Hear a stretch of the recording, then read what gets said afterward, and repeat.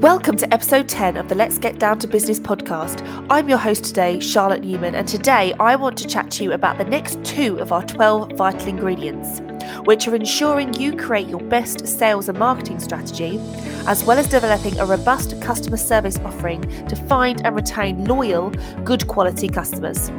So to help with this topic, I'm joined today by Malcolm Palmer and Caroline Ward, partners at A4G. Hi Malcolm and Caroline, how are you? Yeah, great. Thank you, Charlotte. Yeah, very good.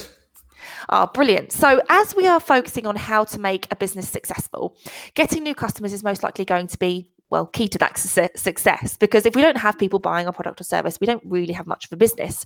But actually knowing who our ideal real life customer actually is can often take a bit of thought and often needs to be rethought during a business's journey as the product or service offerings evolve. So Malcolm, to kick us off, what sort of process does the business owner need to go through in order to consider who their ideal customer actually is? Okay, well, I suppose where I'd start with, is that your ideal customer is anyone that's going to pay you money. I think sometimes people get a little bit too hung up on what it is that they do and don't focus on the demand for that. And ultimately, you could have somebody that just wants you to do loads of different things, even things that you've never done before, things you have to go away and research. So, your ideal customer is someone that's going to pay you money for a product or a service or whatever. And but of course, there has to be a chicken and egg situation going on here. You can't. That your customer might need legal services and you might not have any legal expertise whatsoever. So it's only going to be a range of things, but you have to try and bounce backwards and forwards a little bit between the things that you're good at and the things that you can deliver and the things that the people that you are coming into contact with want. Otherwise, you might spend a lot of time designing this ideal customer and then find that there's only 3 of them, in the whole world, and they're all already using somebody else. So it's product development at the same time as marketing and just trying to get that nice little balance, really. But essentially, you'll probably have a rough idea who your ideal customers. You'll have a rough idea about some demographics, what their typical age is, what their likes and wants are, whether they're somebody that is, needs to be very careful with money because the sort of product and service you're providing is at the lower end of the market, or whether it's somebody that's fairly well off. So it's worth just starting to picture who those people are.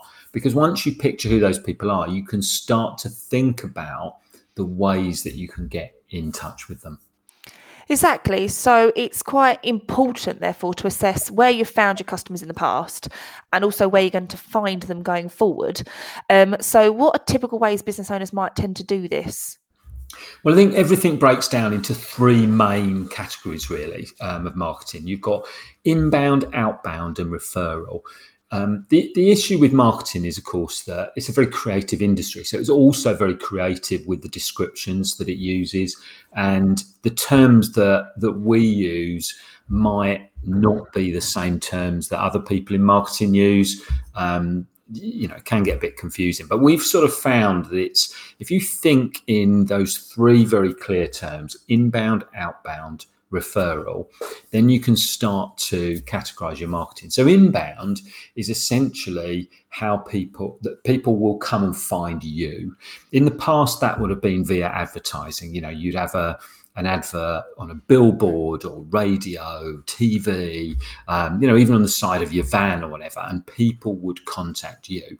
These days, the main form of inbound marketing is, of course, search engine optimization via Google, and people are typing terms into the internet, and hopefully you're coming up on the front page. And, even if you're a very small business, it's not that hard to come up on the front page of some of those terms, because most search searches that people do have an element of local in them. They're not just looking for a conveyancer; they're looking for a conveyancer in the town that they live in. So that's sort of inbound. People find you. Outbound is you go out and find them. That might be, emails that you're sending out. It might be cold calling on the telephone. It might be mail shots, etc. But essentially, it's coming outward from you. And then referral is when you are working with third parties to refer you in. That might be your customers, of course, that are referring you, or it might be other professionals or other business people who have the same customers as you. So the example I always use is the plumber and the electrician. You got one person who does the electrical work, doesn't do any plumbing. Inevitably, they're going to be doing some work when there's a need for a plumber. So they recommend their mate who's the plumber, and vice versa, he recommends them. So that's a good example of referral. But everything should be in one of those three camps, really. Oh, brilliant. And how can a business owner therefore manage these routes to acquiring a new customer? Okay, well, if you want to drive sales in your business, you need to think of a sales funnel. So the first thing that you've got to do is set the opening of that funnel as wide as possible, something that's going to capture as many people as possible. And that will be different depending whether it's inbound, outbound, or referral. So for inbound, you're basically saying that the opening to that funnel is making it as easy as possible for anybody who might buy your services to find you on the internet, right? That way, everybody that's likely to be interested in your services is capable of finding them. That's the start of your funnel. On outbound, this can get expensive here. If you're doing mail shots, that's getting a huge database of people that, again, might be interested in buying your services. You've got to buy that data, and then you're going to have to do something with it. So, and then on referral, it's just getting, the opening to the funnel on referral can be absolutely massive. If you've got lots and lots of people that are referral sources, and each of them know lots and lots of other people, then that is the start point for your potential customers. And then it's taking it on to the next stage. It's, how do those people get in contact with you? You could have an amazing website, but that is generating loads of telephone calls, but you've got a really rude member of staff answering the phone, and your sales team are wondering why you're not getting any sales, and it's because everybody hangs up the phone after they speak to your receptionist.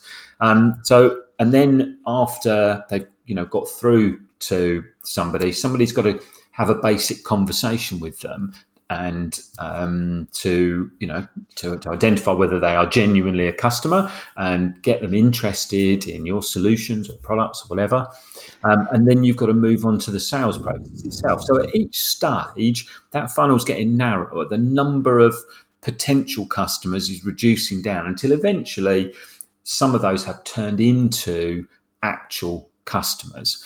And you've got to look at each step in that process. It's very difficult to be, I'm trying not to be too specific here, because each business is different based on what they do, and each marketing strategy is different. But it's the sales funnel. Where does it start? What's the maximum number of people that will be interested in your product or service, and the stages that it goes through until they become a customer? And at each stage, you can tinker with that to make it a little bit more successful in terms of how many people move on to the next stage. On your website, that might be improving the inquiry form that you've got. On the sales element, that might be improving the skills of your salespeople when they go and meet them. But it's all about trying to get that little opening at the end where people come to be customers as wide as possible by working on all the stages between. Wow. And this is quite a big subject. And I suppose, a lot of our business owners are probably entrepreneurial, and they have a passion for setting up, a new business or, whatever it may be for them, and they possibly don't have the experience in this area. So is it worth having someone other than the business owner responsible for this sales and marketing? Responsible? No. Doing it? Definitely yes. I think if you hand over complete responsibility for your sales and marketing to somebody else, you are taking a massive gamble with your business. And I think you're abdicating responsibility for perhaps the single most important part of your business. But a lot of people are, they enjoy what it is that they do, and they hate all the other stuff. They hate doing their bookkeeping, and they hate doing their sales and marketing as well, so they just hand it over to somebody else. And if you're lucky, you might get somebody who's amazing, who completely gets it, what your business is about, and starts generating tons of customers. But that's not been the experience that I've seen. You've got to be involved with them. You've got to, understand the difference between inbound, outbound, and referral, to debate which of those methods is the one you're mainly going to focus on, and which technique within each of those categories you're going to focus on. The danger is you just get sold some sales and marketing package by somebody who promises the earth and delivers very little, because it's not right for your business. Yeah, exactly. And I think that's a good practical tip.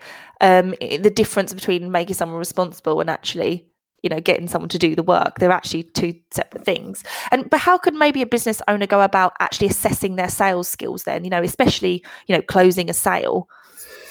Yeah, so an interesting one. So the first thing I do is just step back from that. And, I'm an accountant, so I'm very much a believer of, if you can measure it, you can manage it.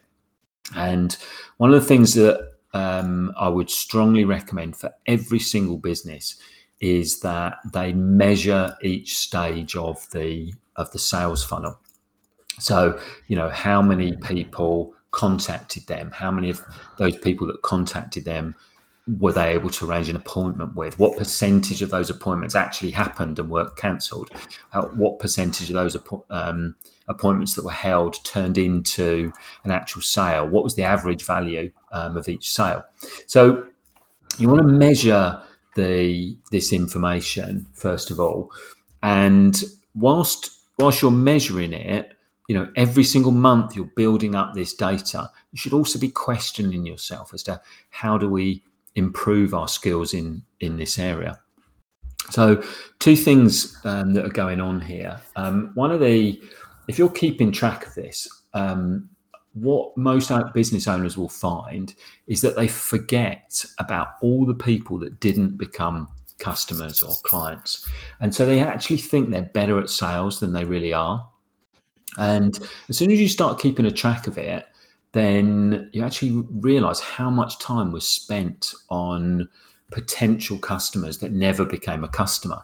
And then you start thinking, do you know what, I can improve what I'm doing, then I can improve those percentages and get more business. So then you've got a little bit of a driving force behind you to go and learn something new. And if you want to improve your marketing, there's lots and lots that you need to learn. It's a really, really wide topic. If you want to improve your sales skills, it's a very simple process. Virtually every single sales book I've ever read goes through the same sales process. Virtually every single sales video, training course or whatever seems to go through the same process. So the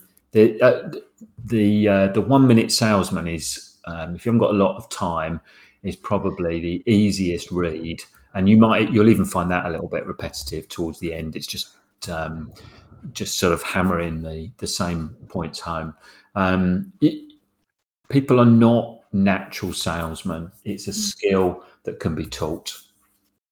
Brilliant. That's a good thing then, because we can learn it as well. So how important is it to balance our sales and marketing strategy then towards both bringing in new customers, but also excelling to existing ones? And what sort of weighting might we put behind each of these? Because I'm guessing it isn't really always so easy. It's like a 50-50 focus. No, definitely not. And it's not a question that that I can answer for any one individual person listening to this podcast either, because every single business is different.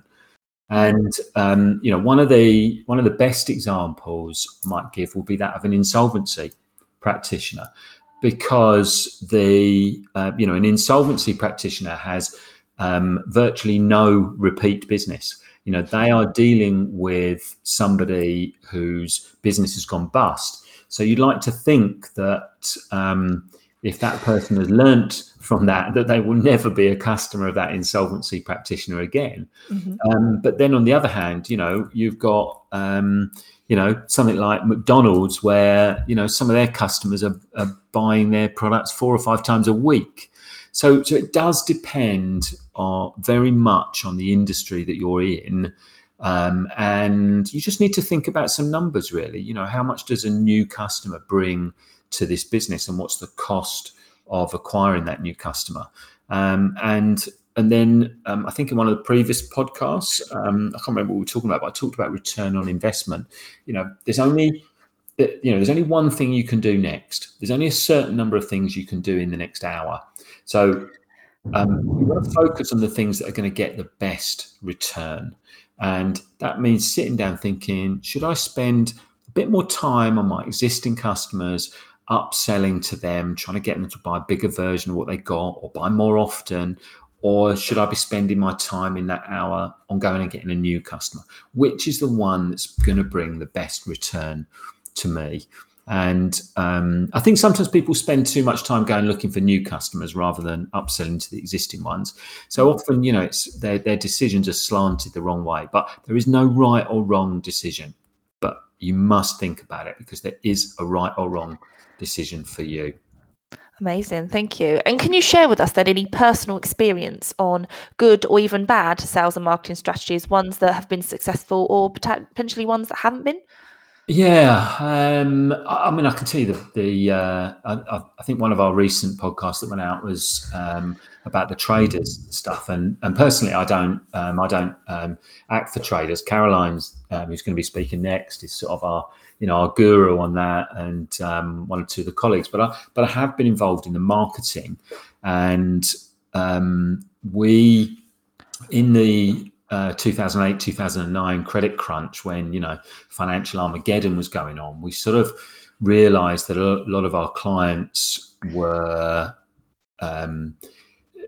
probably be buying less of the extra services from us.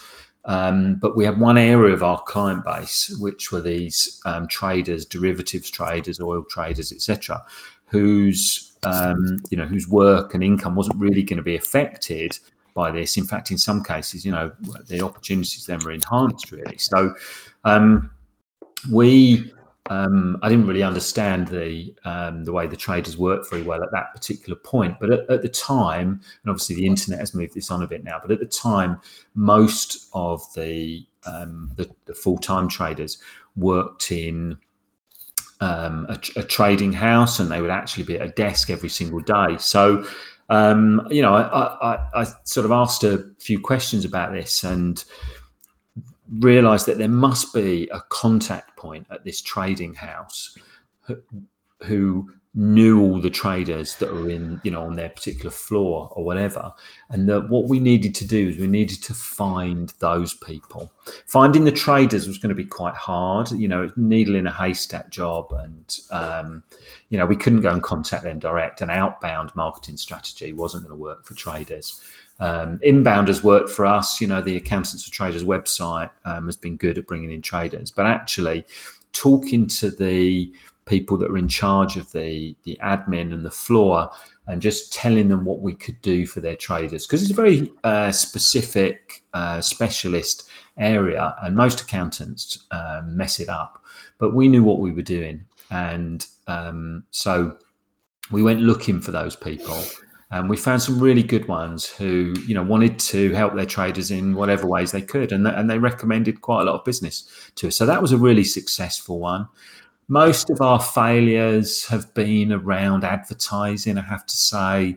We've sort of got sold packages. I mean, I've never spent significant amounts on advertising, but have a little dabble every now and again, and it never seems to work. People that sell advertising are clearly good at selling, but I'm not saying all advertising is bad. Depends on your product, really. For us, people want to know that they're going to somebody that knows their stuff, and that is very hard to get across in an advert. I doubt if there's many people that change accountants because of an advert that they've read, but they may change accountants because they've been referred by somebody else, or because they've researched different firms on the internet and been impressed by their presence online and the technical content that's there, really. So you've got to try different things, but just accepting when something doesn't work and move on to the things that do is the key on finding a marketing strategy that works for you. Brilliant, Malcolm. So I think we've covered then how to create a robust and effective sales marketing strategy to both sell to existing customers as well as new ones. However, actually, one of the big things many business owners can lose sight of is keeping their existing customers happy, which we just touched on. There's often like a big upfront investment in a new customer, the relationship, the time spent with them. However, maintaining an ongoing relationship and continuing to provide the best customer service is actually imperative to a business's success as well.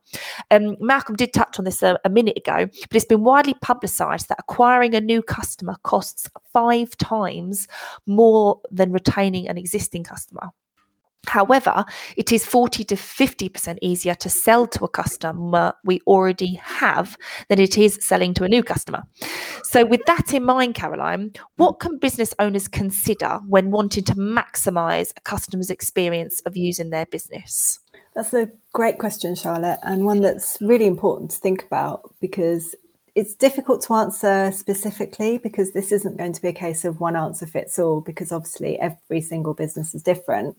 And it's really important that the business owners start by identifying exactly who their customers are and what sort of relationship they're going to have with the business. So whether it's a one-off because it's very much more of a short-term interaction between the business. So say, for example, somebody in retail, that's a very different experience to somebody who's building a relationship with a professional services firm, which is going to be much more long-term in nature. So I think it's important that the business always looks at what their customer's journey is going to be. So the beginning, how they become a customer. So how do they find them? And they look at the middle, so how that service is going to be provided. And if it is long-term, then how can they make sure that every single person that interacts with that customer has a good experience for that customer? And also what happens at the end? So is it something that is going to be an ongoing long-term relationship, or is this somebody's on their premises for an hour and then leave? So I think it's looking at that journey, making sure that they're identifying every single point at which they can be providing good customer service. Brilliant. So how could then a business take any potentially mediocre customer service to great customer service, and sort of what impact will this have on the success of the business? Yeah, I mean, it's looking at every point of contact that customer has with anybody from the business. So it's, are your staff behaving professionally? Are they warm? Are they welcoming? Is everybody friendly? And I think doing everything that you say you're going to do as well, that's essential. If a customer's told they're going to be responded to within 45 minutes, they should get a response within 45 minutes. But it's also listening to feedback as well. So if you have an unhappy customer, why is that customer unhappy? How can you deal with it differently to ensure that that doesn't happen again? If you can turn your customer service from mediocre to great, then actually what you'll be doing is you'll be ensuring that you retain clients for a longer period of time, which is a much better for your business, because as Malcolm's already identified, it's very expensive to go out and get new clients. So it's much better to retain clients. You'll have happier clients and they'll be more likely to refer as well, which means your business will grow as well. Yeah, exactly. And I think that's the important thing to note. Also, happy customers and happy staff happy business, isn't it? Yeah, exactly. And if customers are happy and your staff are happy and they're referring, this is all nice ways to sort of continue business, really. And as you mentioned from actually last year's weekly email series, a business does need to inspire their customers in order to both bring them on board to working with you, as well as retaining strong ongoing relationships. So how do business owners actually start with finding this inspiration? Yeah, so what I did, Charlotte, is I'd read this really fabulous book called Start With Why by a gentleman called Simon Sinek. And we have a weekly Thoughts from the Weekend email. And I'd asked if I could do one because actually I thought it was really important to share the messages from that book with the rest of our team, because that book is called Start With Why, and it's very much how a business can inspire people. Because at the end of the day, what most business owners do is they're very happy to tell people what they do, so what their actual service is, but that's not very engaging. It's not very inspirational. So if you look at what we do, for example, you could say that we prepare accounts and tax returns. It's not exciting. It's not interesting. It doesn't inspire anybody. But actually, if we say, well, why we do what we do? Well, we do what we do because we want to be the best all-round advisors to our clients. And we use our hardworking team and our efficient systems that we've developed over years to deliver a brilliant service to our customers. That's far more inspirational. And I think if you're making sure that you are making your message really clear to all your staff, then everybody can buy into that. And it comes across in the way that you do. It becomes far more than just a job that everybody's doing. It becomes something that everybody enjoys, everybody understands why they're doing it, and that in turn means that they will be far happier and interacting with customers on a much better level, which in turn means your customers will be happy as well. That's it. And I think Malcolm touched on it as well. It's about trust, isn't it? People Yes. buy things from people they trust. And people they like as well. People they like. Exactly. And I think that's really important. And in terms of, in that vein of thought, then, what ways could we measure customer satisfaction in order to then go about improving it? Because it's probably a bit easier said than done in practice. Yes. I mean, you're dealing with all the intangible elements of a business. And sometimes a customer can walk away and know that they haven't had a good experience, but you can't measure that necessarily. But as you know, we're numbers people. If you can measure it, you can manage it. So you can look at how long people are your customers. So say, for example, if you are something like McDonald's, how many times a week do people come in? Do they come in continuously, or would somebody come in and never come back to your business?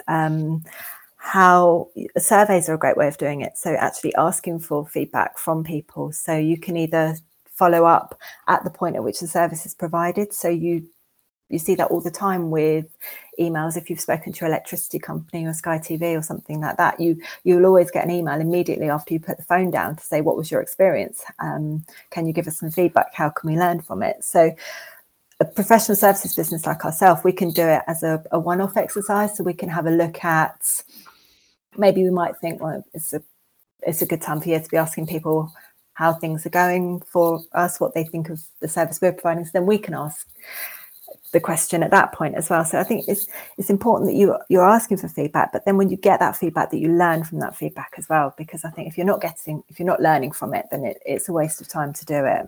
Yeah, definitely. And I think also all feedback is good. So Yes. even the good stuff is good. Yeah. And you want to shout about that to your team, and tell people this is what we're doing good. And then you can also tell your new customers, this is what we do good. Yes. Because also we know customer service to some degree can be internal, where you may have particular departments reporting to other departments, essentially as their customers. So some staff members may actually be customer facing and some colleague facing. But either way, the level of customer service in order to deliver what is in the end required to the outside customer is the same. So how important, therefore, is staff training when it comes to providing great customer service?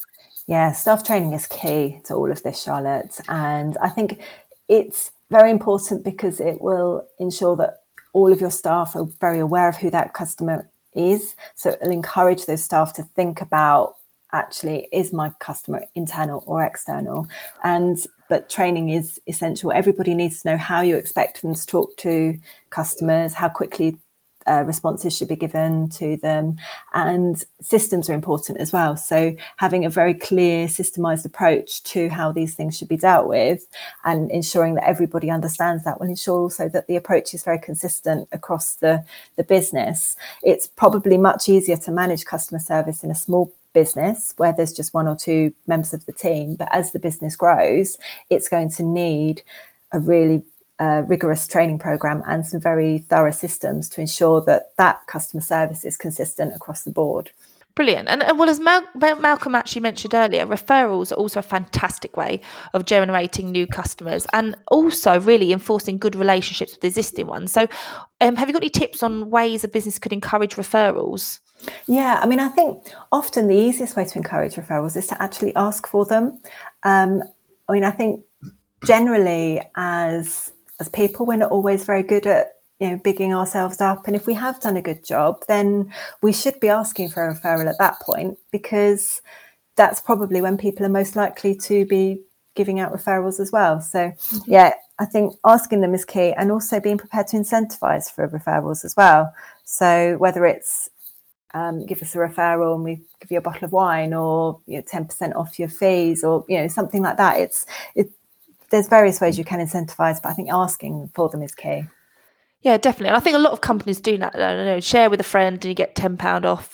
There's many big apps out there that we know that you can do that with, and it is a way to spread the word about your business and get people using your service or product quite quickly. And like you say, people buy from people they trust. They're probably more likely to go to order their takeaway from an app that their friends recommended rather than finding it online or something. Yes. So I think that's is the way sort of things are being done, especially in certain industries. So Malcolm, then, have you got any final practical advice or tips on actually how we pull all this together in terms of the link between a sales and marketing strategy and then providing the great customer experience?